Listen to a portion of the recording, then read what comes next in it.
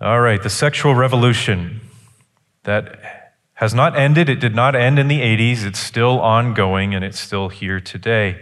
We are going to be starting our discussion tonight where any discussion on human sexuality is going to end up in our culture, and that is on the topic of freedom.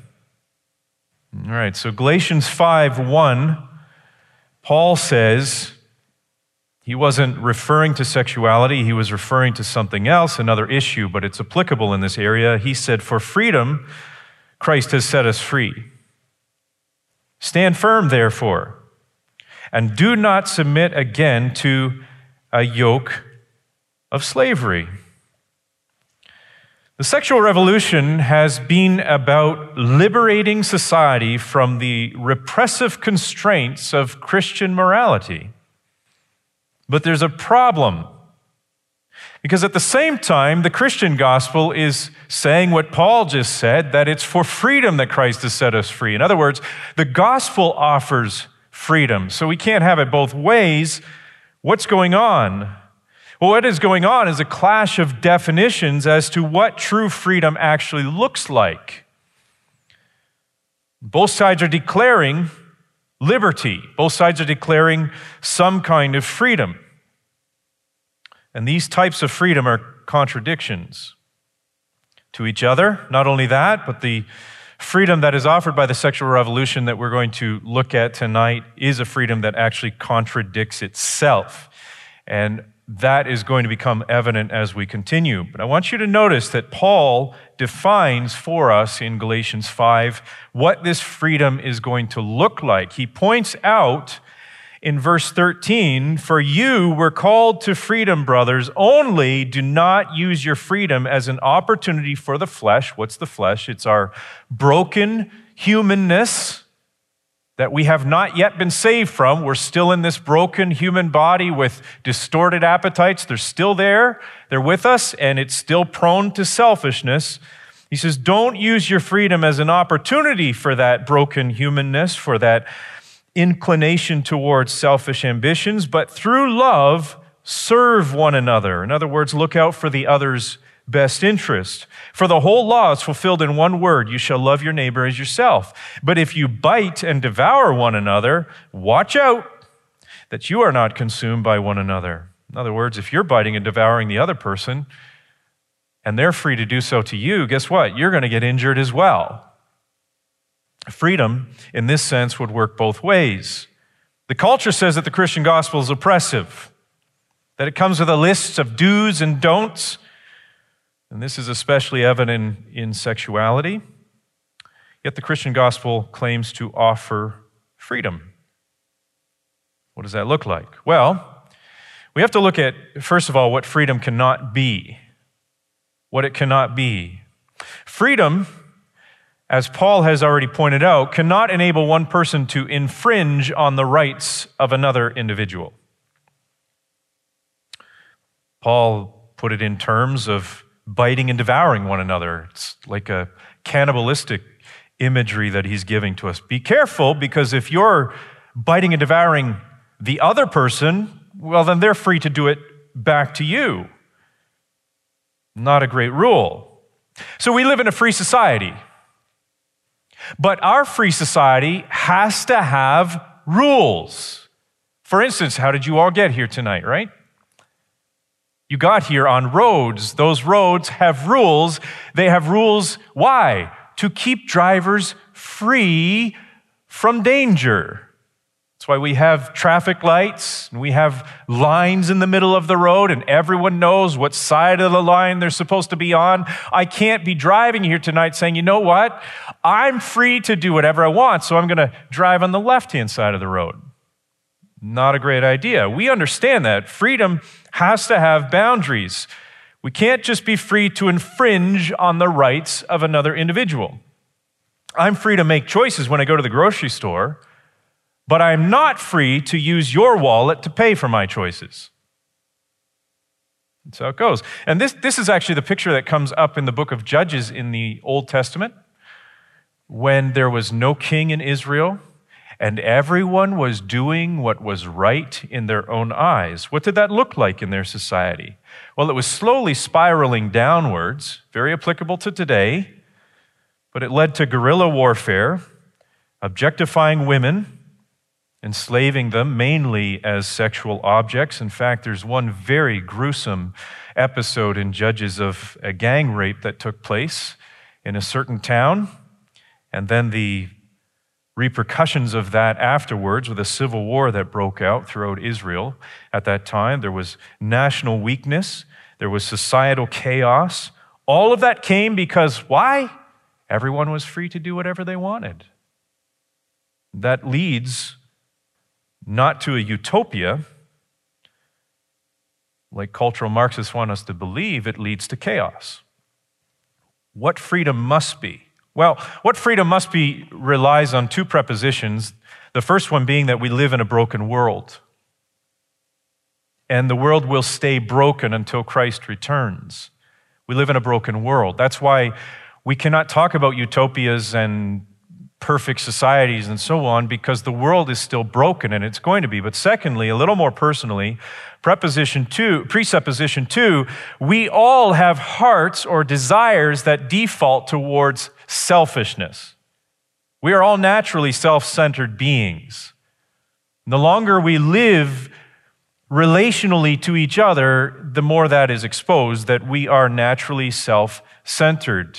That's what we are. So based on these two presuppositions, which are witnessed in Scripture, and go through and do a biblical survey of this, both of these are true, freedom must be directly bound to a standard of right and wrong.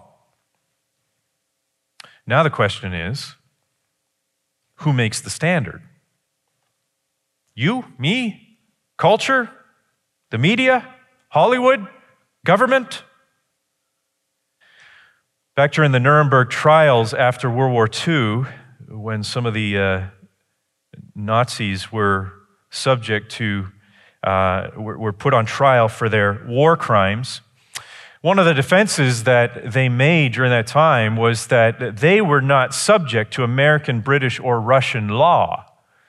Since they were serving, they were not citizens of those countries, they were citizens of Germany.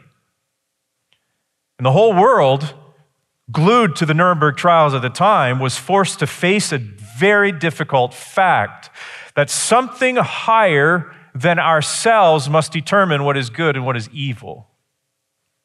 Something higher than ourselves must determine what is good and what is evil. The higher law reflects the necessity of a higher law giver. It has to.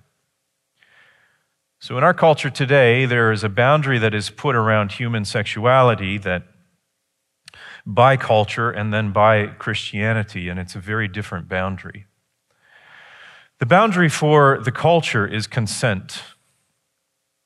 It's a very shaky boundary to have.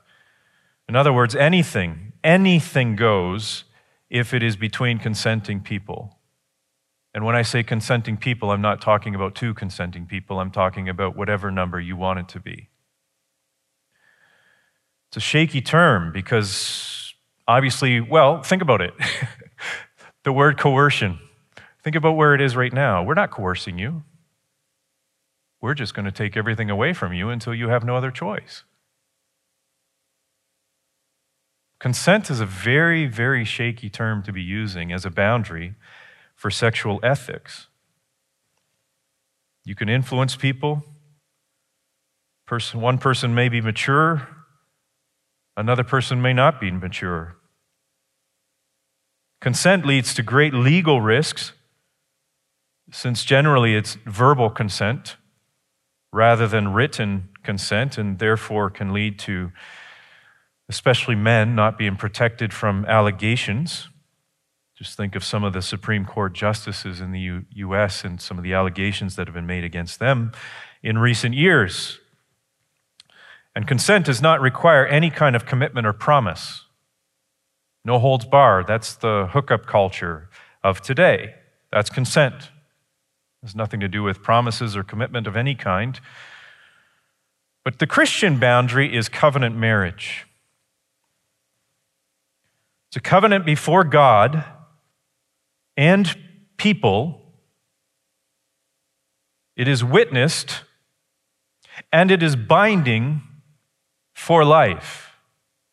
That may not be the cultural view of covenant marriage, but that is the Christian view, that is the biblical view of covenant marriage. It exclusively involves two people of the opposite gender, one man and one woman, for life. And covenants, by the way, in the Old Testament, if you do any kind of historic research of what it was, for instance, circumcision was a covenant in the Old Testament, or a sign of a covenant. Covenants in the Old Testament were very bloody affairs. They usually involved blood, and the reason was they were very serious. And when two parties got together and sacrificed or cut up an animal, they were actually saying, this will happen to us if we break this covenant. It's very serious, very intense definition in the ancient Near East of what covenants really were.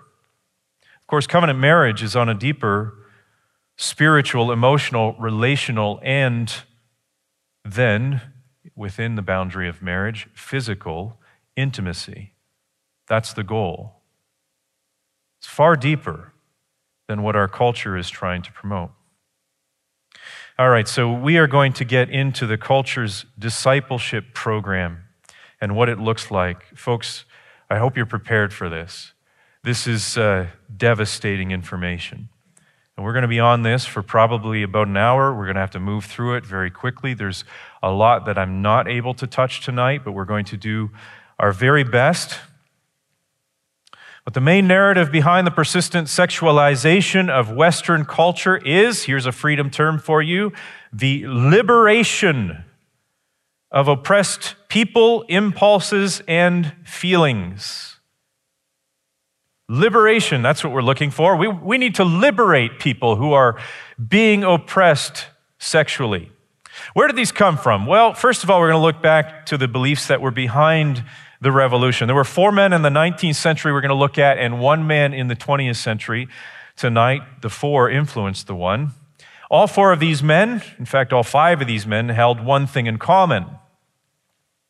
They all denied the existence of a higher power, a higher moral lawgiver, the existence of God.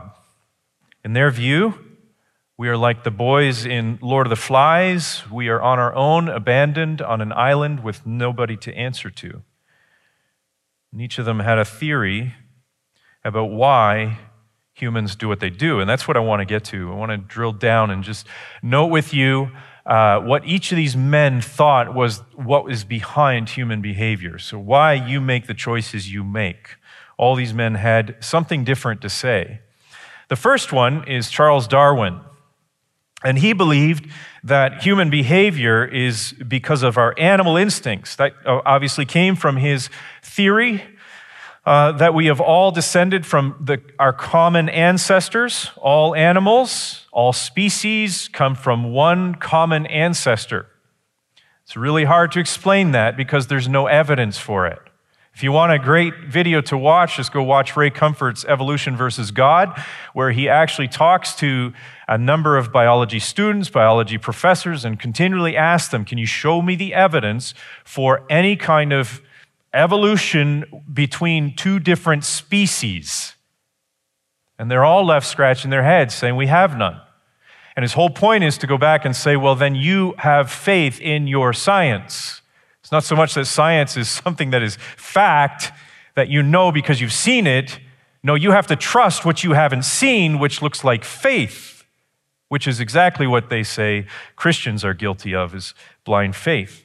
I would call that blind faith. But Darwin believed that basic human behavior is our animal instinct. We're just all animals. That's all we are. And we just follow after whatever that animal instinct is, and you just need to let it out. Let the animal out of the cage, so to speak. Next is Karl Marx. We've talked about him already, and on our first night we described his view of the world, again, a godless world. He believed it was a material world, and therefore everyone was driven by economic factors, the need for money, the need to survive, and so on. So it was economic instincts that make people choose what they're going to do. The third one is Friedrich Nietzsche. He was probably the most depressed of all of these.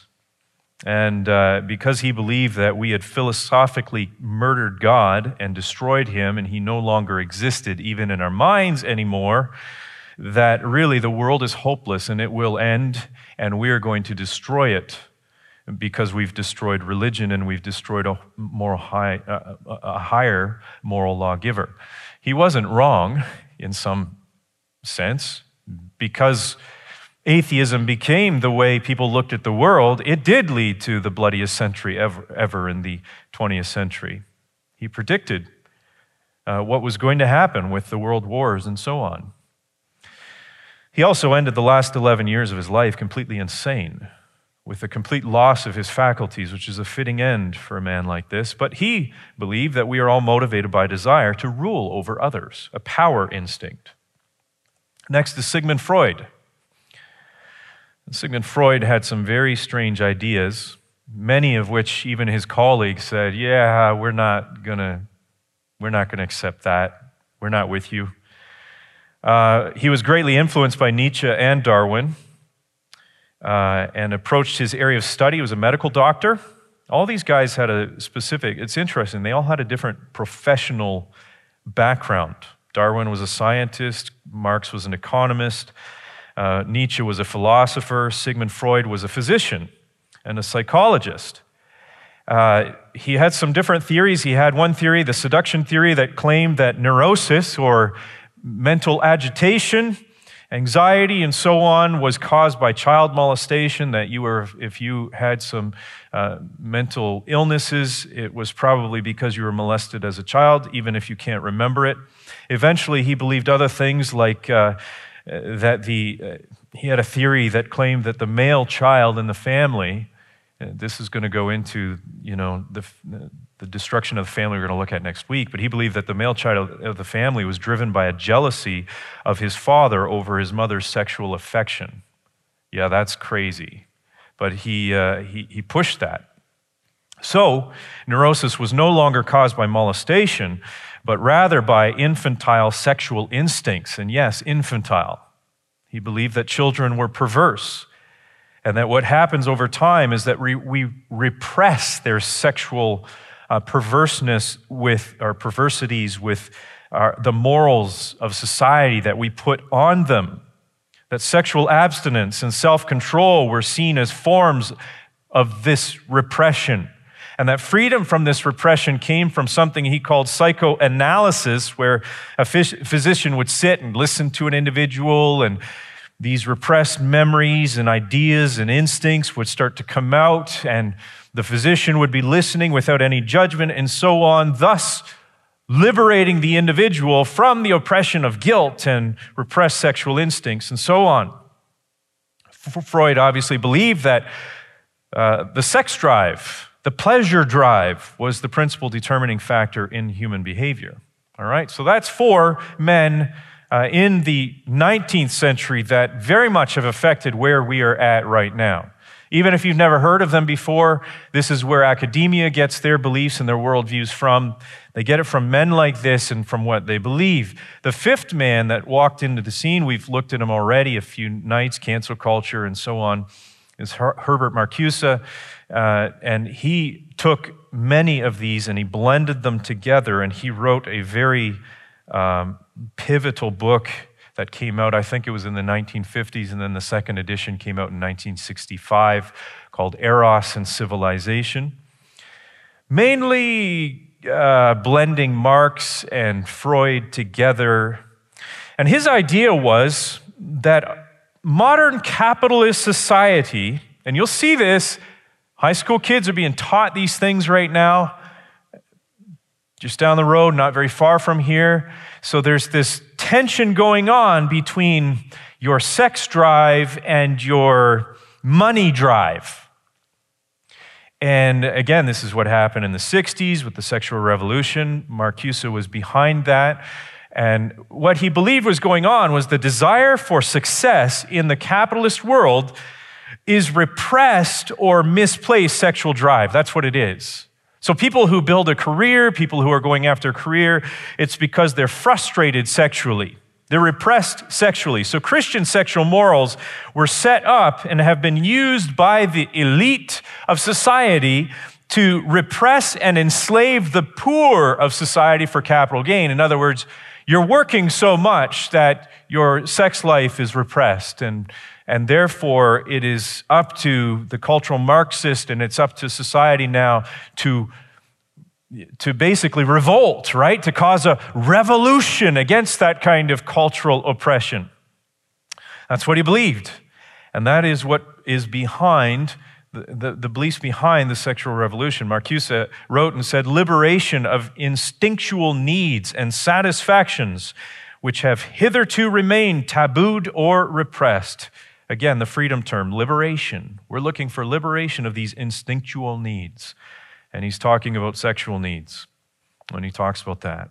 All right, so we're going to go through a really brief kind of a train whistle tour of a timeline of kind of what has happened and how we got to where we are and where we're actually going. So this is going to be real quick because we have to move, unfortunately, but I'm going to give these to you as quickly as I can. Again, these are recorded, so you can go back and review them if you need to. But some of the highlights, there are many others. It's kind of hard to know which ones to pick and which ones not to. But back in 1916, Margaret Sanger, Ethel Byrne, and Fania Mindell opened their first birth control clinic in Brooklyn. I believe it was in Brooklyn. Margaret Sanger was openly racist in her beliefs. They were arrested a number of times for their sexual ethics and what they were pushing at that time. In 1916, this was revolutionary, right? 1920s, the sexual revolution as a term begins to appear in the roaring 20s. Many people think the sexual revolution was in the 60s. Well, it didn't start then. Hugh Hefner shows up on the scene in 1953. The Playboy magazine, what was so progressive about Playboy magazine, it wasn't the first pornography that was on the scene, but it was the first pornography that was on the scene mixed with the business world, right? So you had articles that were thoughtful and laid out and so on that was somehow legitimizing what else, the objectification of women that was going on in the Playboy enterprise. 1960, the first birth control pill goes on the market. It was not made, birth control as a pill was not made for Christians to somehow determine how many children they can have and be good stewards of their finances. No, the birth control pill was originally created so that women could have sex whenever and with whomever without consequences. That's what it was made for. And it progressed from there. This is not a talk about birth control and that kind of thing. That's another conversation. 1963, after the assassination of JFK, I don't know, I probably could do some more research into if there were any links, but at this time, the countercultural movement gets its wings and it takes off. And that included civil rights, feminism, the environmental concerns, opposition to the Vietnam War, anti-nuclear attitudes, experimentation with psychedelic drugs, Eastern religions and the occult. All of this is happening right around 1963. And we are now in the air, we are airborne with the sexual revolution. Next, on the scene, 1965, Marcuse's second edition. This is the one that gained great popularity. In fact, the revolutionaries were all running under the banners. So the university students were all going under the banner of Marx, Mao, and Marcuse. Those are the three heroes of the cultural Marxists during 1965.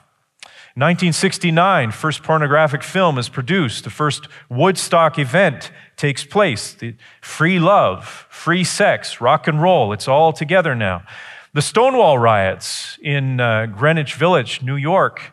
The Stonewall Inn was raided by the police. It was a gay bar that was raided.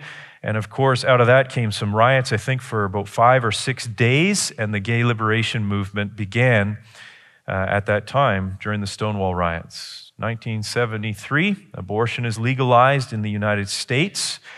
up to the first 2 trimesters. Now, little Canadian side note on this, 1969, Pierre Trudeau amended the criminal code in Canada. Notice the relationship here to our current times, allowing doctors to perform abortions if pregnancy threatened the life of a mother. Before that, abortion was illegal in Canada. And by 1988, the Supreme Court of Canada struck down the abortion law as unconstitutional. Canadian Chief Justice Brian Dixon wrote, notice the anti-freedom language that is used. Judge Dixon wrote, forcing a woman by threat of criminal sanction to carry a fetus to term unless she meets certain criteria unrelated to her own priorities and aspirations is a profound interference with a woman's body and thus a violation of her security of the person. You notice all the freedom language? Forcing a woman against her own priorities and aspirations. It's a profound interference with a woman's body. Nothing is said about the child's body. 1975, the American Psychological Association changed homosexuality from a disorder to an orientation. That was key.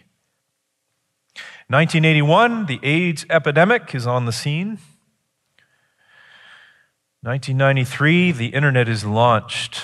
Wonderful tool, and it has been used in many ways to progress sexual discipleship in our culture. I learned as a teenager how dangerous this was. The internet hit our home without any real warning of what it involved. My parents had no idea what was on the internet or what could be offered. And so I can tell you tonight, and I share this with my children, always emphasizing the effects of sin, the effects of falling into these traps and temptations, and the effects that the material I saw at that time on the internet had on me. And emphasizing as well the effects it had on my relationship with my wife later on and with the mother of my children. The internet is an area, again, that is being used to disciple our children, and we need to be so cautious about it. 2017, the Me Too movement. Alyssa Milano, Hollywood actress, responded to allegations against Harvey Weinstein at the time by tweeting. She sent out a tweet. If you have been sexually harassed or assaulted, reply to this tweet with Me Too. And within 24 hours, 55,000 replies within that time frame were responded to her tweet. 55,000 replies, and the Me Too movement was born. It didn't just stop with culture. Obviously, it came into the church. There has been much that has been exposed in the church, and it's not all bad. But again, we're going to look at how the freedom movement of the sexual revolution isn't as free as they thought it would be. And the Me Too movement is actually recognizing the sexual revolution collapsing on itself. This freedom is not truly free. Today, hundreds of pediatric gender clinics, and pediatric, yes, for children. Gender dysphoria that once afflicted 0.01% of the population, most, if not all, were boys. Now, the number of girls claiming gender dysphoria is over 4,400%. Let me say that again, 4,400% of what it used to be. That's what we call a social contagion. It is socially contagious now to identify as having gender dysphoria. We're going to look a little bit more at that a little bit later as we look at the after effects or the fallout of all of this. What's going to happen tomorrow? Again, no details right now. We'll look at this a little bit later, but there is a growing movement, folks. If you're not aware of it already, there is a growing movement to make pedophilia, sex with children, a sexual orientation rather than a mental illness. It's coming. You may not want to believe that. That's not a conspiracy theory. We're going to look at what the evidence is for that in a little bit, and it should shock us and break our hearts at the same time. Well, what are the cultural beliefs about sex?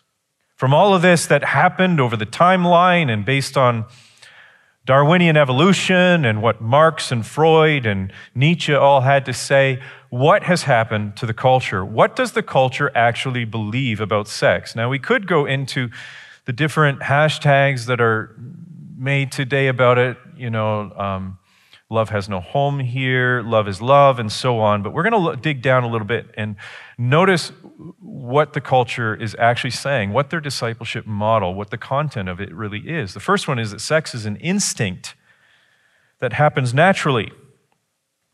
If you watch how Hollywood depicts sex as a human impulse that comes over two people at the same time, soft music in the background, proper lighting, and the two human beings know exactly what to do at the right times. It's all an instinct. Again, like Darwin said, it's all part of just our animal makeup. We just know what to do naturally and so on. To think of sex as being challenging or requiring any kind of self-sacrifice or self-control is very unattractive at best and degrading at worst. And might we add that Hollywood as a whole has proven by the reality of their broken relationships that the notion that sex is instinctive and just happens flawlessly is a false hope that no one can live up to. And yet they still preach it. Secondly, sex fills an appetite that we are entitled to. It's an appetite. This is nothing new, by the way. This was true in New Testament times. Paul wrote into the Corinthian culture. We're going to look at that a little bit later. And they viewed sex in the same way. They said things like meat is for the body and the body for meat and so on. And both are going to go to the grave. Food is meant for the stomach and the stomach for food, 1 Corinthians 6. And God is going to destroy both one and the other. Therefore, it's just like eating food. I'm hungry, I eat. And it doesn't matter what I eat because eventually I die, everything gets decomposed, and it all wastes away, it all fades. It has no significance on who I am as an individual. And that is what our society says. What follows from that is the natural assumption then that it is immoral to starve a child. It is immoral to starve an individual. After all, if sex is an appetite, then you must feed the appetite. And to withhold feeding the appetite is as evil as physical starvation. Paul had something to say about that we're going to look at a little bit later, not now. Next, sex follows feelings to be gratified. Follow your heart. Be true to yourself. The culture teaches its disciples to regard feelings above everything else. That's why today I notice there's a lot of in conversations, I think it's more with younger generations, so this is just an observation tonight, that sentences start with things like, I feel like that's true. I feel like this individual is wrong with what they said because, and it could be that the sentence may end with a fact that it's based on, but it always seems to start with, I feel like. And much of our culture seems to be driven by that kind of language. It just is. I've noticed it. I observe culture. I'm observing what people say and how they think and so on, and what is how communication. And it doesn't seem like a big deal that we say things like that after all. We're just expressing our language and so on. But we have to understand that's reflecting what our culture has been teaching and feeding us with, the idea that feeling trumps everything else. And this is the justification for same-sex attraction, gender reassignment, adultery, because after all, love is love, and the message is that you can love who you want. And therefore, when you stop feeling in love, what does the culture tell you to do then? Well, you got to be true to your feelings. You have to be authentic. And therefore, if you stop feeling in love, then you're being hypocritical to stay in that relationship and to stay committed to that individual. It's time to move on and find sexual fulfillment and, of course, freedom elsewhere. Next, sex is an identity to be expressed. It's an identity. Culture is obsessed with worshiping the idea of self, finding self, being true to self, trusting self, and so on. Sex is seen as another means to expressing self by way of sexual identity. To not express yourself sexually is to be considered hypocritical and inauthentic. Self-denial is deeply dishonest and immoral. I mean, they're not even saying anymore, well, you do you. They're not saying that anymore to Christians. No. What you believe with self-control and with abstinence and so on, and with keeping sexuality within heterosexual, committed, covenant, lifelong marriage is deeply dishonest and immoral. And the last one, sex is a form of oppression. Subjects such as abstinence and self-control are considered socially repressive, and we have damaged our children by teaching these things. They are considered tactics used by the evil capitalist, according to Marcuse, to keep people frustrated so they will produce more in the workplace. Yeah, that's how you keep productivity up in your workplace, is by teaching Christian morals and telling people to live good lives and work hard and so on. The goal of culture is to gain sainthood in the new secular religion. And you gain that sainthood by fighting for sexual liberation. This requires you to be an activist, just like with critical race theory that we looked at a number of nights ago, to be an activist for whatever sexual liberation movement is currently trending. There's actually a lot of parallels between what is being taught in critical race theory and what is being taught in the sexual revolution at the same time. Very, very similar things are being said. For instance, when it comes to, we'll look at this a little bit later, but to say to people in school, well, depending on your skin color, that's what determines whether you have a right to speak or not. And if you have white skin color, well, you have no right to speak on this subject because you're white. That's a racist statement. In the sexual area, we say to women today who want to keep their sports to themselves and keep their prisons to themselves and keep their bathrooms to themselves, we say, you have no right to speak about those spaces. So you need to be quiet because you're a bigot. It's the same idea. It's the same kind of reasoning that's going on in these areas. And all of it, by the way, going back to our cultural Marxist lesson, what is all of it for? All of it is to create social chaos. It's to destroy Western society as we know it so that we can build it completely from the ground up as something new. That's what it's for. What are the methods that are used for this discipleship? We need to be aware of these. The first one is the home. Yes, the home is broken in many cases.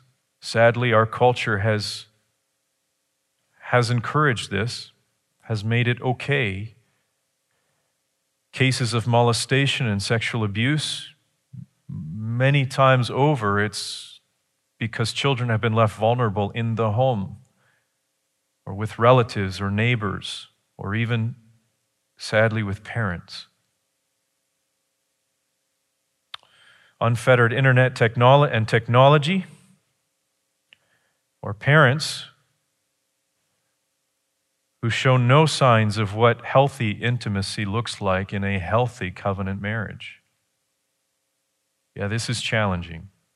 That's why I feel it is very important that next week we spend an entire night looking at the family and looking at how the culture is seeking to destroy the family and looking at challenges for us as believers in making the family not just stay together, but to glorify God in healthy, intact relationships in our families. It's very important. Secondly, public schools. This is kind of a no-brainer. It's obvious. I've already spent some time on previous nights just demonstrating that from what I know of the school system. I've heard even more stories in the past week of the exposure that young people are getting to filth in our schools. It is all part of a sexual discipleship program. George Lukács, or Georg, back in 1919, in Hungary, he was one of the former cultural Marxists as well, was considered one of the brilliant Marxists since Karl Marx. He introduced a radical sex education program to the Hungarian society, Hungarian schools, to destroy the Judeo-Christian notions of sexual ethics and to weaken the bourgeois family in 1919. That's a long time ago. It was no different today. The radical sex ed curriculum under Kathleen Wynne, and that really hasn't changed that much. Now, I'm going to be fair here because I've had children in the public school system for a number of years as well. Our boys are at home right now. And a lot of that, even though the government sex ed program might be a certain direction and a certain bent, a lot of it comes down to the school system, or the actual local school that you were a part of, and who's leading that school and who's teaching your children. And we have found that to be true, and we found that in many cases in our own personal experience, we were not confronted with some of this up until actually this year in the high school setting. But that being said, behind the radical sex ed program in Ontario is a convicted child pornographer, Ben Levin. Maybe you heard of him. And they want sexuality introduced to children in grade 1 and moving up from there. Lines up with Freud and Marcuse, who believe that children are sexually perverse and we should do everything we can to draw that out of them, not repress it in them. Technology, of course, we looked at that last week. The internet, apps, video games, advertising, yes, the kids watching YouTube, might be a great YouTube show, might be clean, but the advertising that comes on in the middle is designed to sexually disciple your children. Next, media and Hollywood. By the way, we're going to get into how we combat this in a little bit. Stick with me and we'll get there. Media and Hollywood. For Hollywood, it's all about timing. They slowly work to desensitize the culture to what was once viewed as evil. That's why tonight you might be shocked about the pedophilia statement, because right now the culture still, for the most part, deems it as evil, and people are still put in jail when they are caught. But here's what Hollywood does. They start with a morally questionable activity and introduce it to the culture. They may not be endorsing it at this point, they're just exploring it. And they're not making a moral argument for it, it's in a story. It's based on narrative and emotion. That eventually turns from exploration to endorsement. And Hollywood and the media begin to clearly endorse this as something that is righteous and good. And then, the third step is that all dissent is silenced. That's cancel culture. Once it has been endorsed by the media and social media and Hollywood and cultural influencers, dissent is then silenced at all costs. And then finally, there's a conversion of the mind and will of society. And we see it all around us today. The things that once were considered, that's not good, that's not going to help society, are now seen as, it's fine. It's okay. In fact, it should be taught to our children. They need to learn a new standard of morality. And I have one more. I know it's not on your sheet because I put it down later, afterwards. But public institutions also, I think, need to be noted. Such things in the U.S. as Planned Parenthood, in Canada, hospitals, some doctors, not all doctors, obviously, government, mandatory training, right, that everyone has to take to be a part of certain things, to be an employee at companies and things like that. Companies, if you want to stay open, you must provide mandatory training to your employees, and all it is indoctrination and, again, another discipleship program. That's what it is. And they just keep pushing it, pushing it, pushing it. And we feel like we can't say no, we can't say anything against it. The problem is, in one sense it's a problem, and in another sense it's encouraging for us tonight. We can argue and debate and everything else, and we should, but because the truth is on our side, time is going to prove us right. We don't need to be worked up about these things. We do need to be brokenhearted about them. We don't need to be all stressed out and anxious over them. Ultimately, society is going to self-destruct. Sadly, tragically, lives are going to be lost and have been lost already. We're going to see that already, and that's why, as I was going through this in the past number of days, it's very difficult to digest some of the things that I've had to see. It's sad, but it's true. In time, the Christian gospel and the Christian boundary of covenant marriage is going to be proven to be the only answer. It's going to be. Culture is self-destructing, even as we speak. And either Jesus is going to come back or we're going to face spiritual revival, one of the two. It might mean that culture has to go further than it already has, but the effects are devastating. Look at the devastating results of the sexual liberation. All of this, folks, is in the name of freedom. Just please remember that. All that we're going to look at is in the name of liberation. We're liberating people. And you will notice a common victim throughout all of these. It's always the children. And nothing breaks your heart as a parent more than to think of your own children suffering, let alone the children of others. And that's where we're at. The first one is broken hearts. Yeah, maybe this doesn't seem like a big deal. It is a big deal. It's a big deal to God. Free love means love without commitment. The hookup culture allows people to express themselves sexually with even so much as knowing each other's names. We call it casual sex. There's no such thing, folks. God didn't create it that way. The Me Too movement is evidence of the devastation caused as men take advantage of women without thought about cherishing or committing. Children's hearts are broken through all of this. And over time, people's souls are defined by the rupturing of relationships. Commitment becomes harder and harder and harder. Secondly, broken homes. Culture may argue that families don't need a mom and a dad in the home for stability and welfare of the children, but children know better.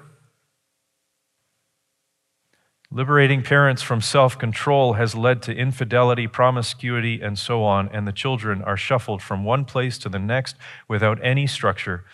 I know this. I remember in one of our previous ministries, we spent a lot of time dealing with children that we brought in off the streets in Chatham and taught them the Bible and taught them things about God, taught them the gospel and so on. And we'd bring these kids in and your heart would break to hear their stories and to hear the homes they came from and the family lives and so on. And we would go and visit the families and get into their homes and get a chance to see the environment. Many of these kids, we were able to get them and bring them to our ministries and to kids' outreaches and so on because their parents could care less where they were. So it worked in our favor that way. And they would come and they'd hear and they would, in many ways, be drawn to us. They wanted to come. Why? Because someone in their life actually showed love to them. We'd actually show discipline to them, right? No, you can't do that. You do that again, we're sending you home. Guess what? They stopped doing it. Why? They felt loved. Someone actually put some structure in their life. My wife came from a broken home. And she can tell you from firsthand experience the heartache and the ways that it does affect how you see the world, how you see and view men as a little girl growing up in that kind of environment. Broken homes have shattered the lives of our kids. And we're going to see this tonight, much of what has happened is a result of homes that have been devastated in this way. Next, we have the genocide of unborn babies, otherwise known as abortion. In 2020, in the United States, 42.6 million babies were slaughtered in the U.S. How do you put that number into perspective? I don't know. 100 million people lost their lives during all the tries for the attempts for communist utopia in the 20th century, and they were able to accomplish 42.6 million individuals slaughtered in 1 year. In Canada, the latest numbers I could find were in 2019, 83,576 babies slaughtered in our nation in 2019. I don't know what the number was for 2020.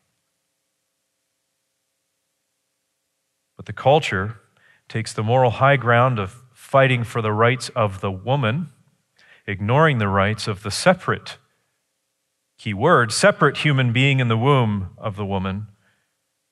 And these babies are slaughtered in the name of freedom, which is the ultimate irony. The next one is gender conversions.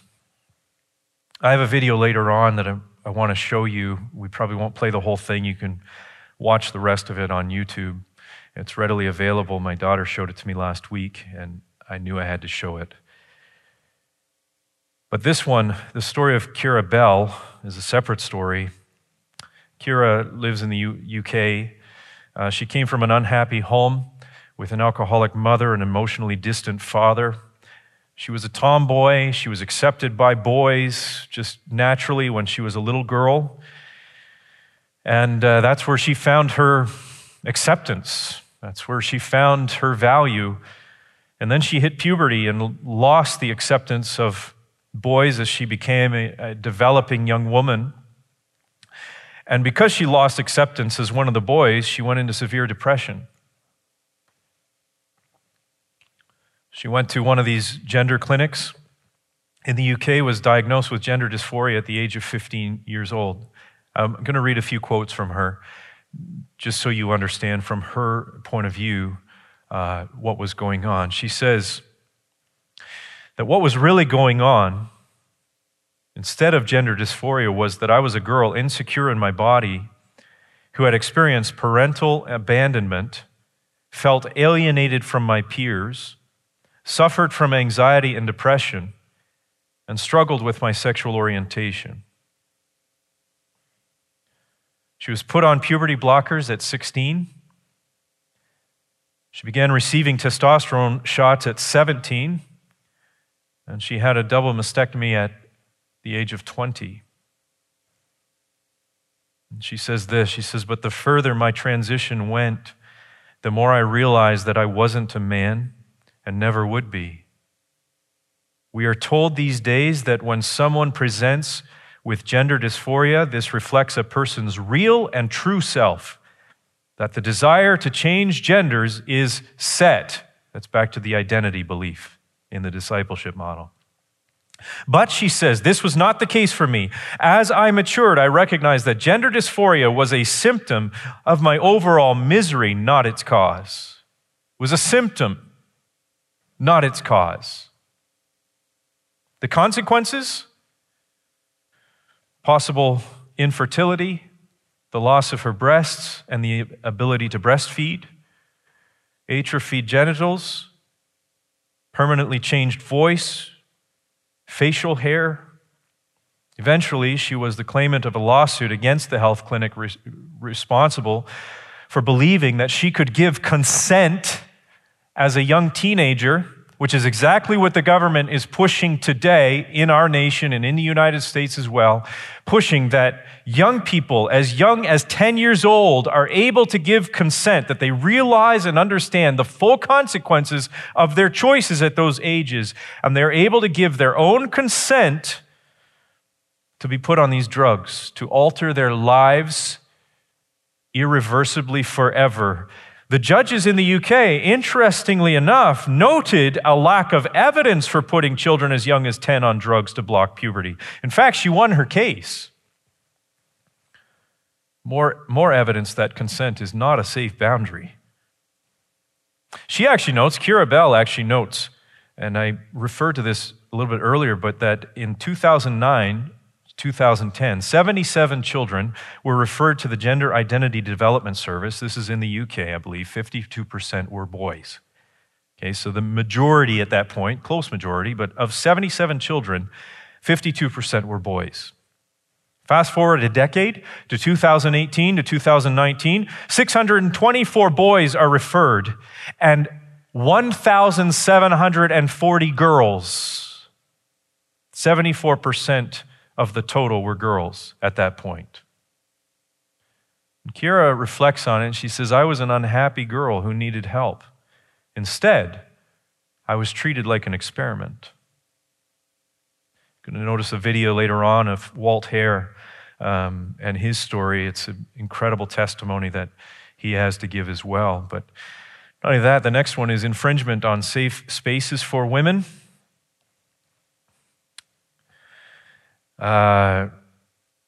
So Laurel Hubbard, most of you know and heard the discussion going on, the cultural narrative, first transgender Olympian during the last Olympics. Fallon Fox, a transgender UFC fighter who entered the ring with Tamika Brents and cracked her skull with a blow. UFC fighters are all saying this is not bravery, folks. And all of this is in the name of freedom. So that we are allowed to get in the ring with a woman and beat her and crack her skull in the name of freedom. California passed a law that men identifying as women are allowed to be held in women's facilities, to which many men decided to identify as women and enter those women's facilities where women are now getting pregnant from rape and abuse. The infringement on safe spaces for women, all in the name of freedom. Just recently, this one comes to mind, but the dad who was arrested at a school board meeting in Loudoun County, Virginia, and everyone was vilifying him. How dare he? He's a radical. He's actually a national terrorist and so on, that they're going to be investigating these school board meetings because of men like him. And then it came out what was actually going on, that the superintendent of that school board was covering up the fact that this man's daughter had been raped in a girl's bathroom by a boy wearing a skirt. And they covered it up. The lawyers were saying, and the prosecutors were all saying, you need to keep silent on this if you want justice. Silent, silent, silent. And then over the summer, he found out that another girl was raped by the same boy in a girl's bathroom. And he lost it. When he went to a school board meeting and I believe it was the superintendent said, we know no such thing of any such case and so on. And he lost it and he was arrested and vilified for it. Now it's coming out, it's coming to light, which led me into a conversation with my own daughter about going into high school bathrooms in Windsor, Ontario, because I have no idea, but I'm pretty sure the rules are probably the same here because of inclusivity and liberty and freedom and so on. To which, don't use the bathroom at school.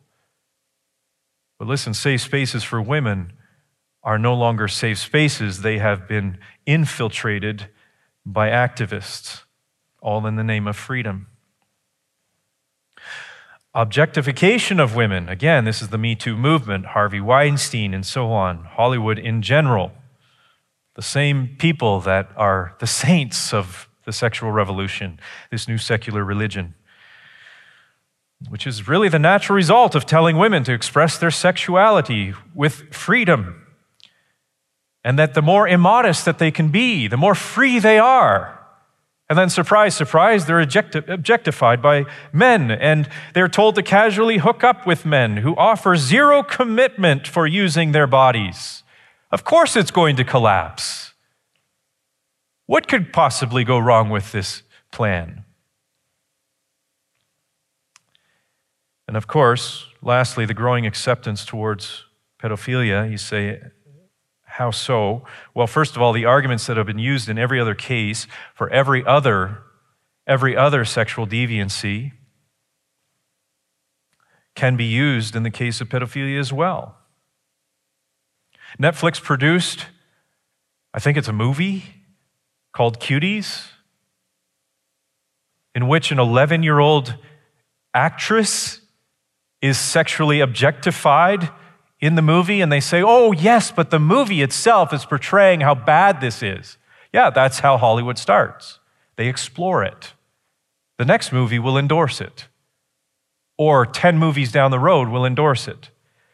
Pedophilia is increasingly becoming or being called a sexual orientation. Pedophiles are increasingly being presented as victims. There are TED Talks about this. You can find them online that are increasingly saying, yeah, but we're not going to call these people evil. We're not going to call it that. We need to really have sympathy and so on. We're going to call, they're victims. Really, that's what's going on. And it's being set up as an orientation. All that has to happen now is really that the APA comes out and declares it a sexual orientation, and then the human rights movement can come on board, and the Equality Act will cover them, and it will be celebrated by the media. That's all that's left to happen. And you and I will have very little to say about it.